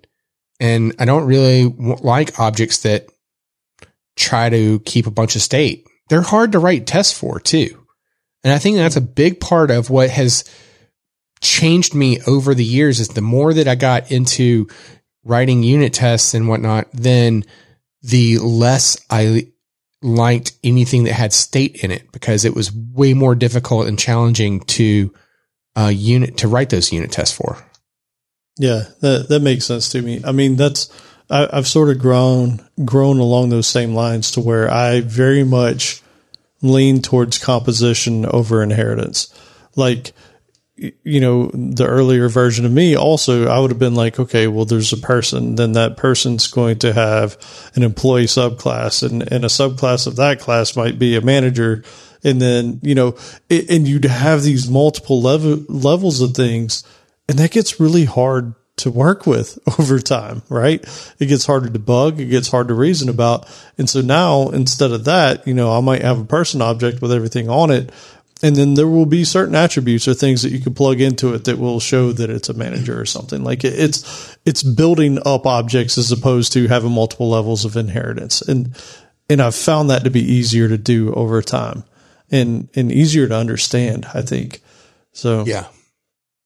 It's all very procedural. It's like, that's like when I was learning OO, it was like, that's not how you do it. You're supposed to, each object should have its own state, and it should modify it, and it should have behaviors. And yeah, the time has not been too kind to OO in that sense. Like, I definitely think like functional / procedural code is kind of won the mind share there, because I don't think the zeitgeist has changed how we code that much, but more that we kind of accept how we were coding all along.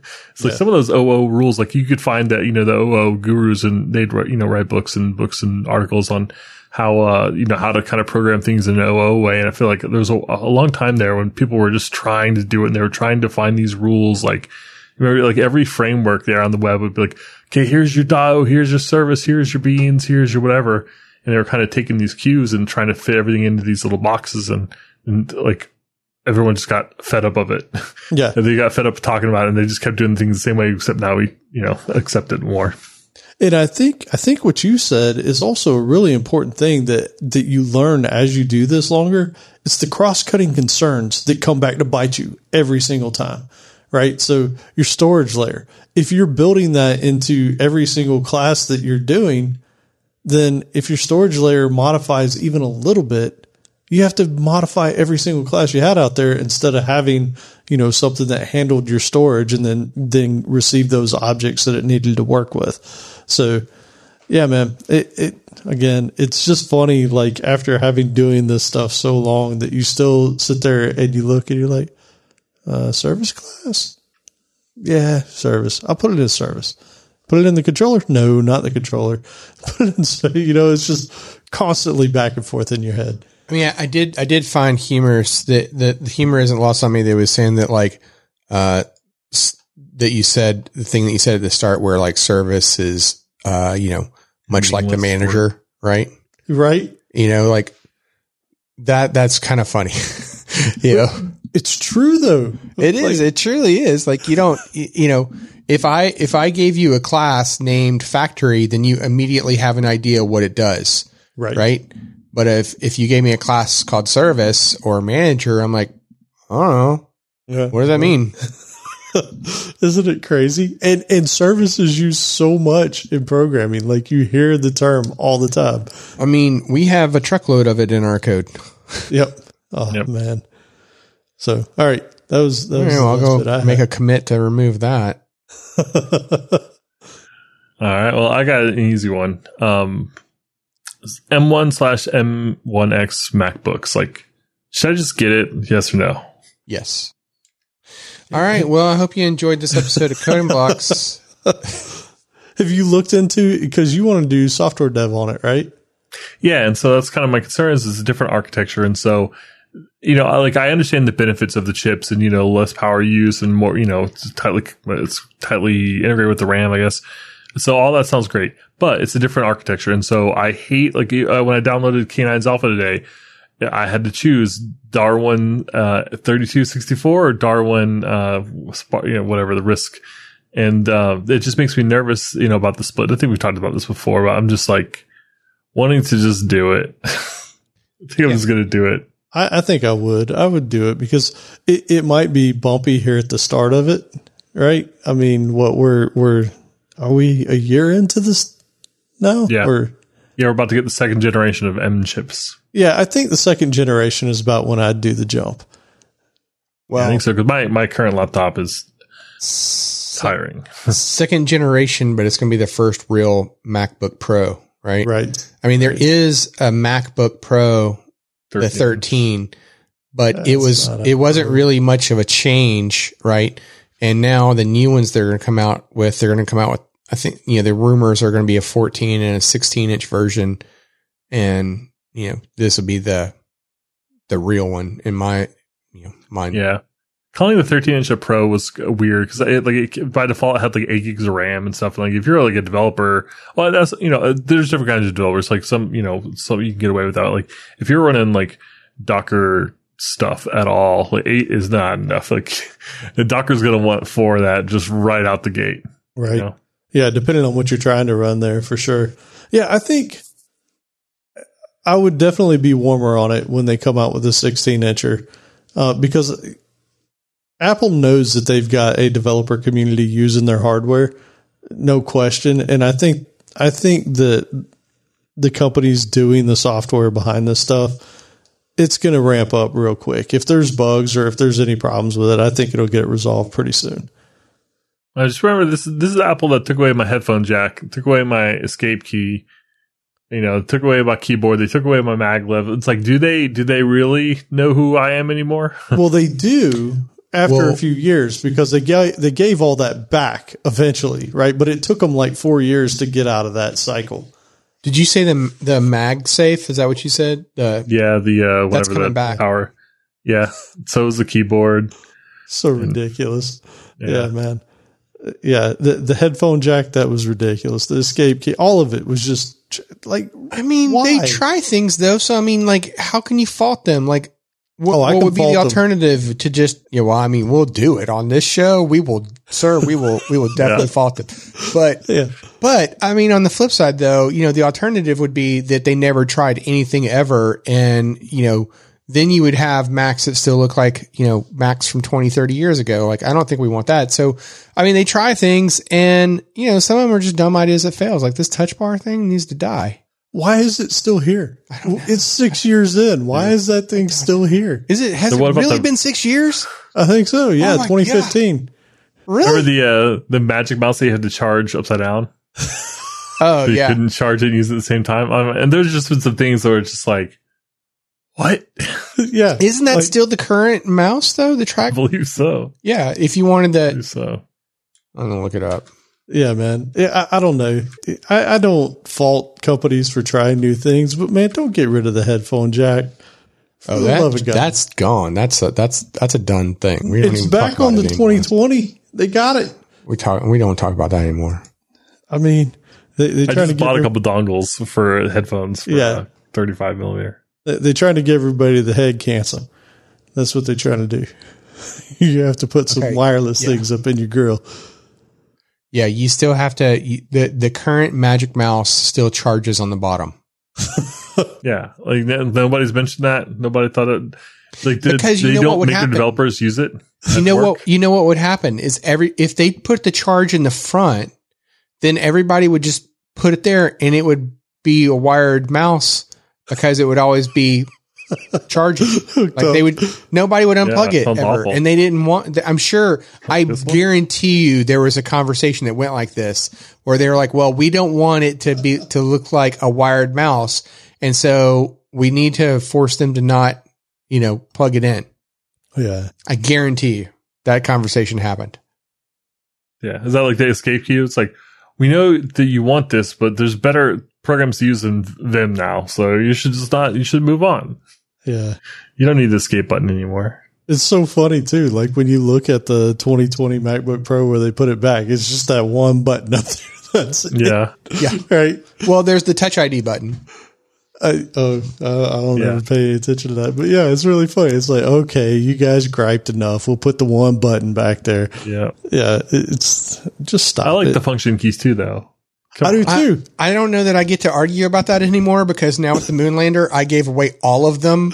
Yeah. And I don't even have an option to bring them back unless I get into a weird layer that I then get stuck in. And I'm like, wait, what happened? I'm telling you, man, what we need to do is we need to Kickstarter our own thing. And by saying this live, somebody else is going to do it. Mm-hmm. We need to make a keyboard that has some OLED keycaps on it so that you can actually see the buttons that you reprogram on your keyboard. Oh, basically like the Stream Deck, but as a full, Yeah. With some really nice non-blue. And there was one of those back like in 2007. Yeah, you said. What was it? I don't remember what it was called though. But that, dude, that was way too far ahead of its time. Like 2007, you know how much it would have cost to have had keycaps with screens on them back then? Man. Yeah, that thing would have been a few $1,000s.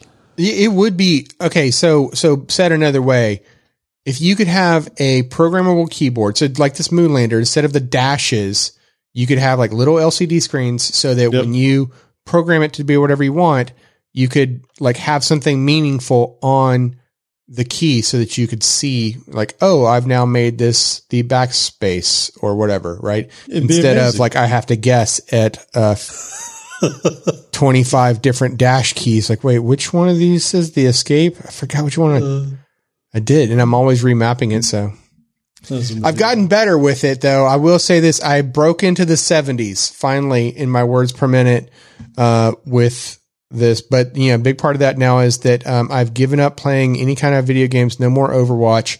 My favorite game of choice now is to see what kind of word per minute high score I can get on typing games. And I play about 18 hours of that a day. That's awesome. All right. Well, yeah, we love the dark themes though too, like in Visual Studio and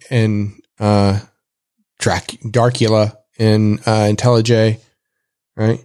But do you know why they spell the dark with a K and not a C? No. You can't see in the dark. Oh my gosh. That's awesome. Very good. I knew it was coming. I didn't know what it was. But I tried. I gotta get better at that, I guess. You guys are like onto my tricks. We didn't give you a good segue that time. So it was true. Yeah. Yeah. Yep. Oh, yeah. Oh, I can blame you. Oh, well, then by all means. Hey, I'm trying to pull you out of that dark hole you're in. Yeah. So I don't know what it is, man. I think I've just spent too much time down here in the basement. Yeah.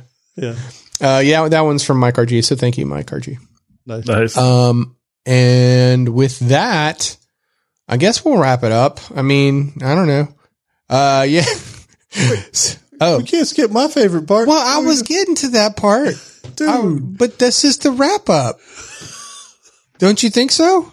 No? Oh, okay. Well, this is, so now it's time for Alan's favorite portion of the show that is not the wrap up.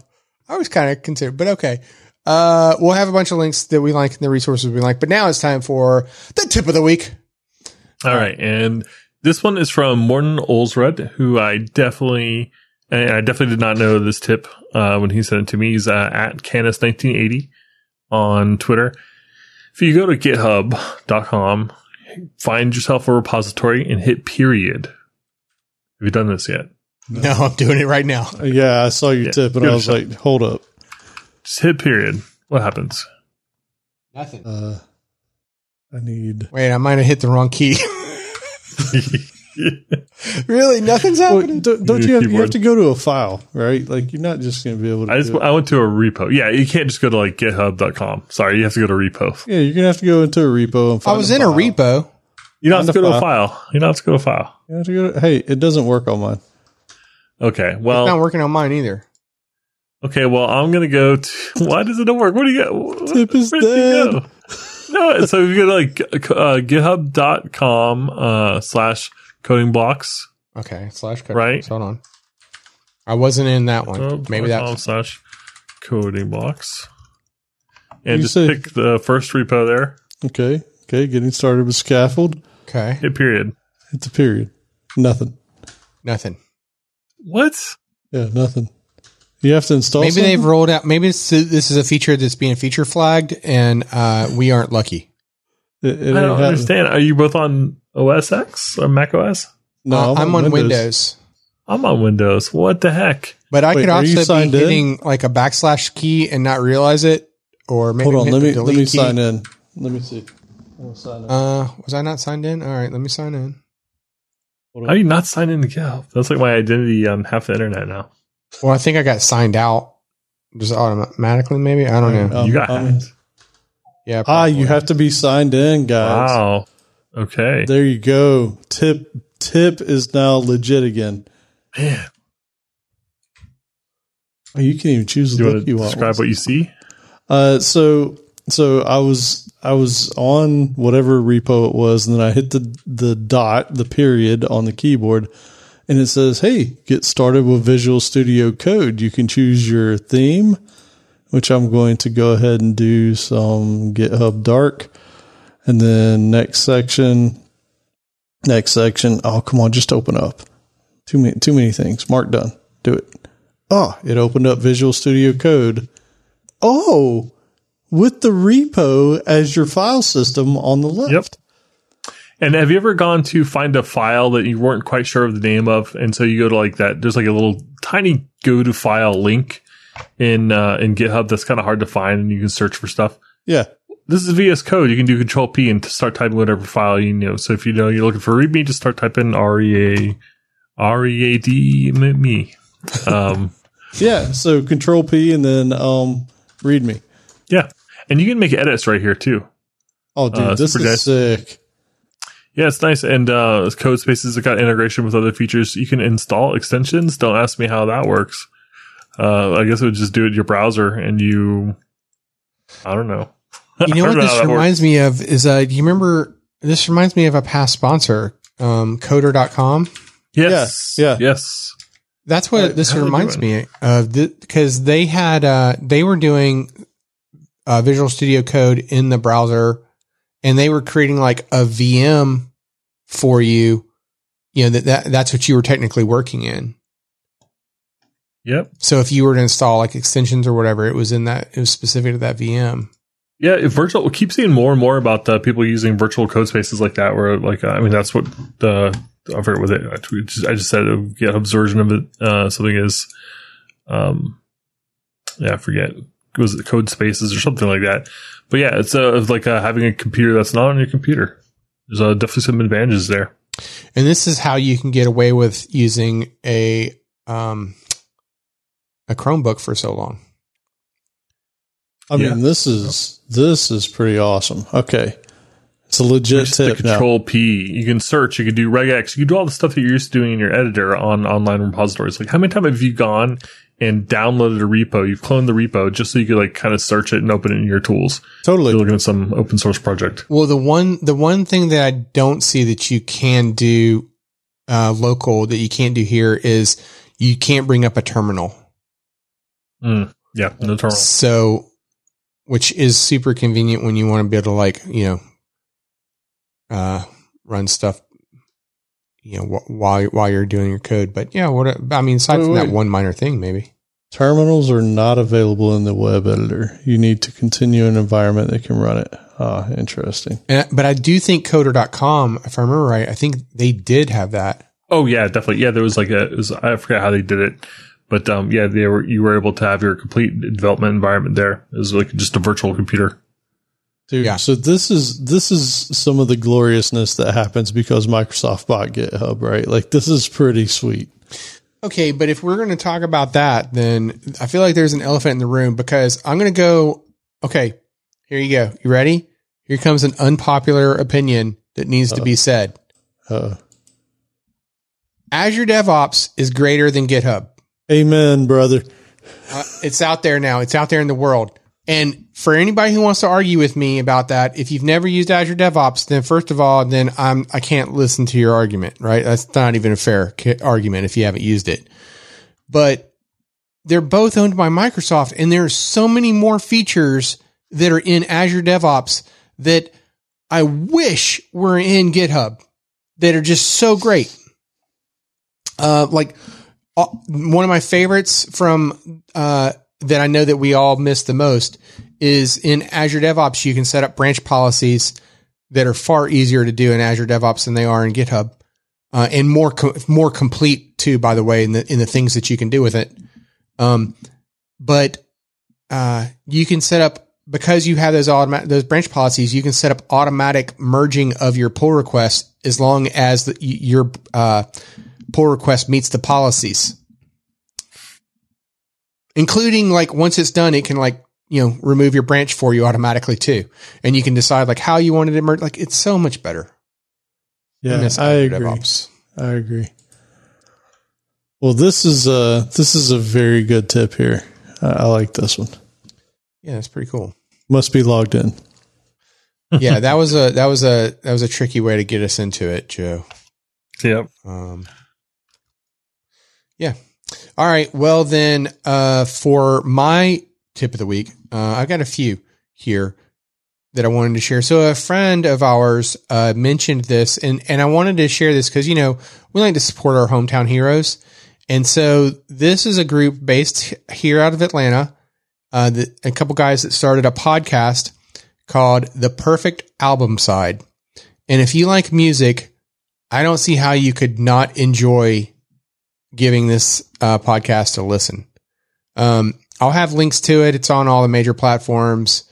But so I'll have some links to it. But there are titles like sports anthems, and so what the premise of the show is that the two guys, they will pick whatever their topic is going to be, so sports anthems, and then they'll each pick 6 songs that they think best represent that particular topic, and then they'll bring them together and discuss it, and then at the end they will merge that all into like, okay, let's pick the best 6 of our collective 12, right? And so if there's any like overlaps, then clearly that automatically has to make the cut.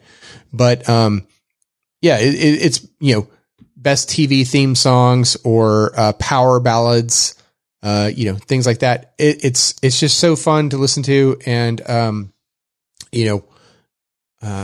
some of it you're just going back and you're like, and they'll go into details about some of the songs too. So like one of them that I didn't know this, I didn't ever heard about this, but I went back and looked for the video of it, and it was amazing to watch it live.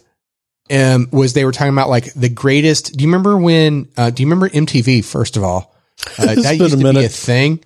Yep. MTV. And for those who've never heard of MTV, they used to just play music on it, and it was so weird. But one of the episodes, and I think it's the first one, is talking about like the MTV Unplugged, like what were the best songs from MTV, the entire MTV Unplugged, years, the series of it, right? And so like immediately you like, Man Who Sold the World might come to, what was that? Man Who Sold the World. Yeah. David Bowie cover by Nirvana. Yeah. So those types of things might come to mind, right?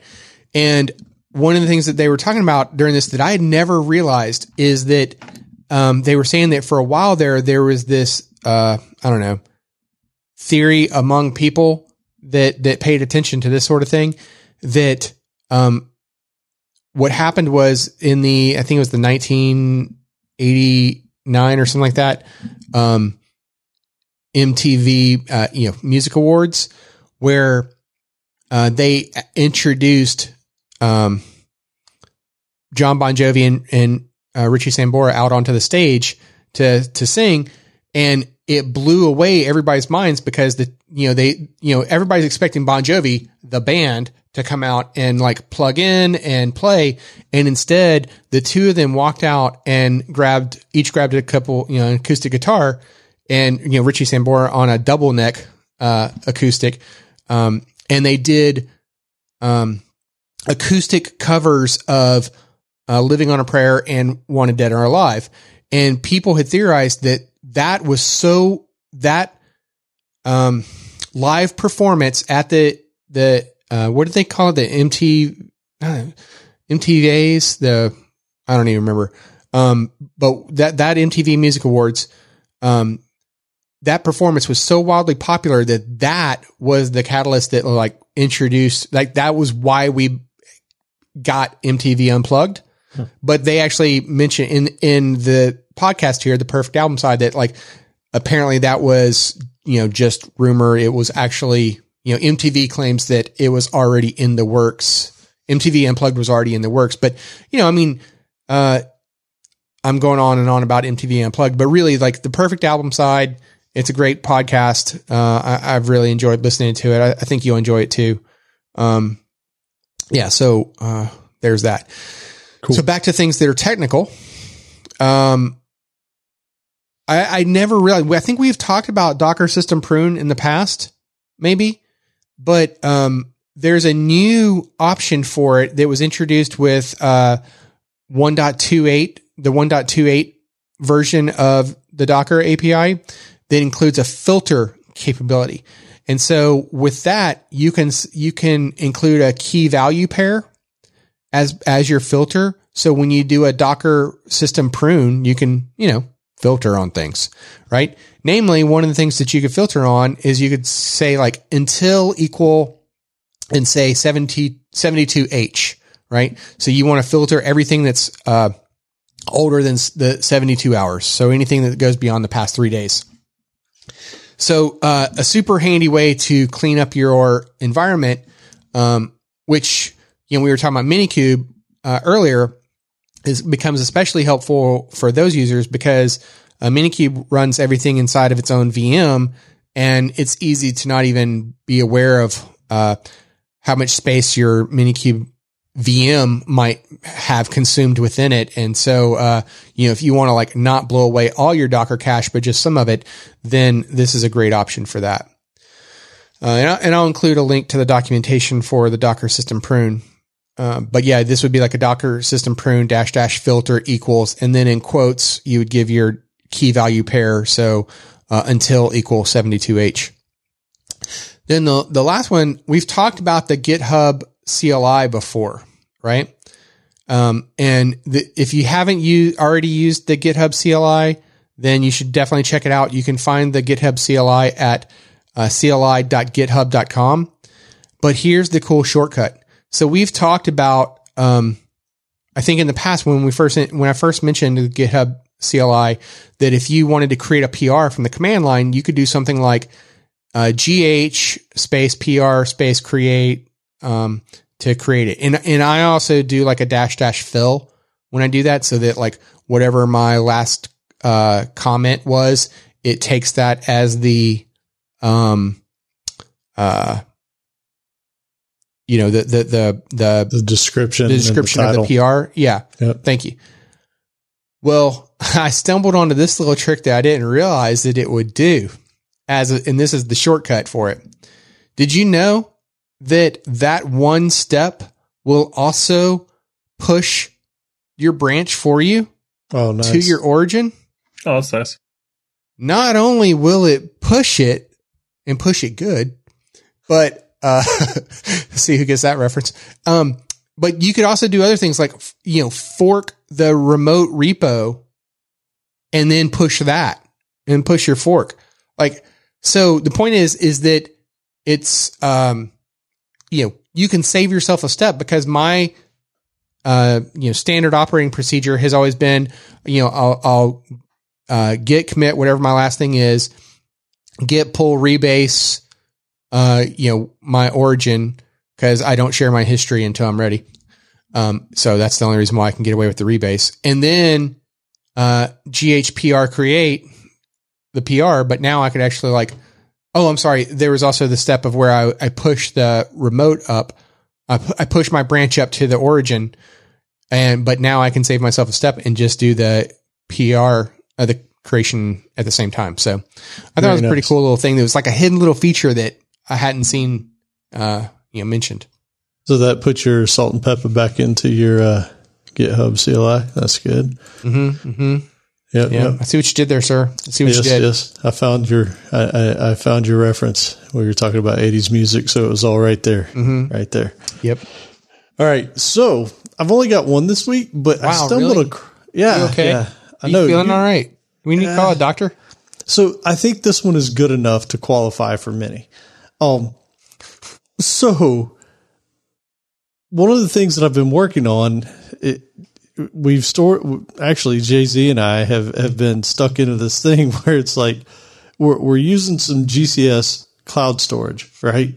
And that's great for your running application, but if you need to run things locally, well, then it's like, how do I abstract away this file system garbage, right? All right, so I'm writing to GCS. Well, what do I do if I'm doing local? And then what if you need to do AWS or Azure or anything like that? So then you start thinking, well, I don't know, man. What?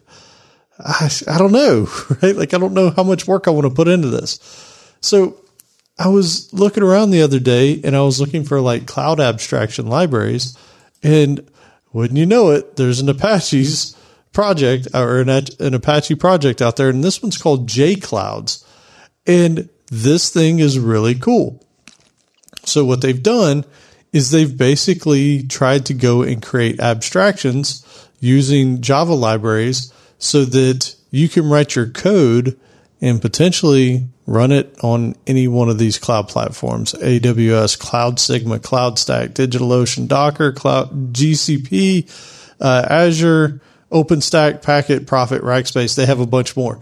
So what's cool is if you have a blob store that you're trying to write files to, you'll have some configuration in there that will tell it whether or not it's GCS or Azure or whatever.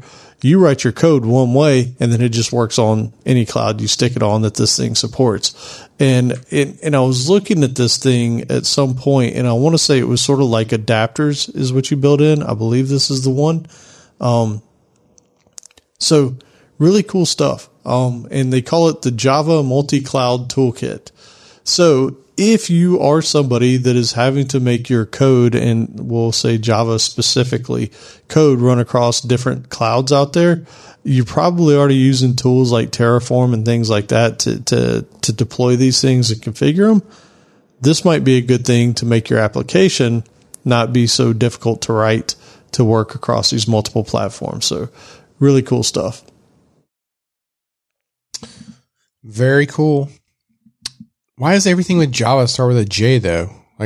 Why is it JClouds? I guess if it was going to be in C# though, it'd be like clouds.net. Yeah, probably. But it is kind of annoying though. It's can we get a different naming standard? Just cloud. Just cloud. Yep. Clouds.apache. Yeah, there we go. I guess if it's a Java thing though, maybe it should be like CloudSimple. But Apache. Cloud Simple. God, it always makes me cringe. I hate the impulse. All right. Well, the C# version would be iClouds. Yes. Or would that be the Apple That's version? the Apple version. Apple, yeah. And then you'd have a conflict with C#, yeah. Now we're Windows Cloud. Azure Cloud. Definitely. Azure Cloud. Yes. A cloud. All All right. Well, as I mentioned before, in case if someone gave you a link and you're listening to this for the first time and you're not already subscribed, you can subscribe to us on all of the major podcast platforms, iTunes, Spotify, Stitcher, wherever you like to find your podcasts. And if you find a place that you like to get your podcast and we're not there, let us know. We'll figure that out and get it sorted out.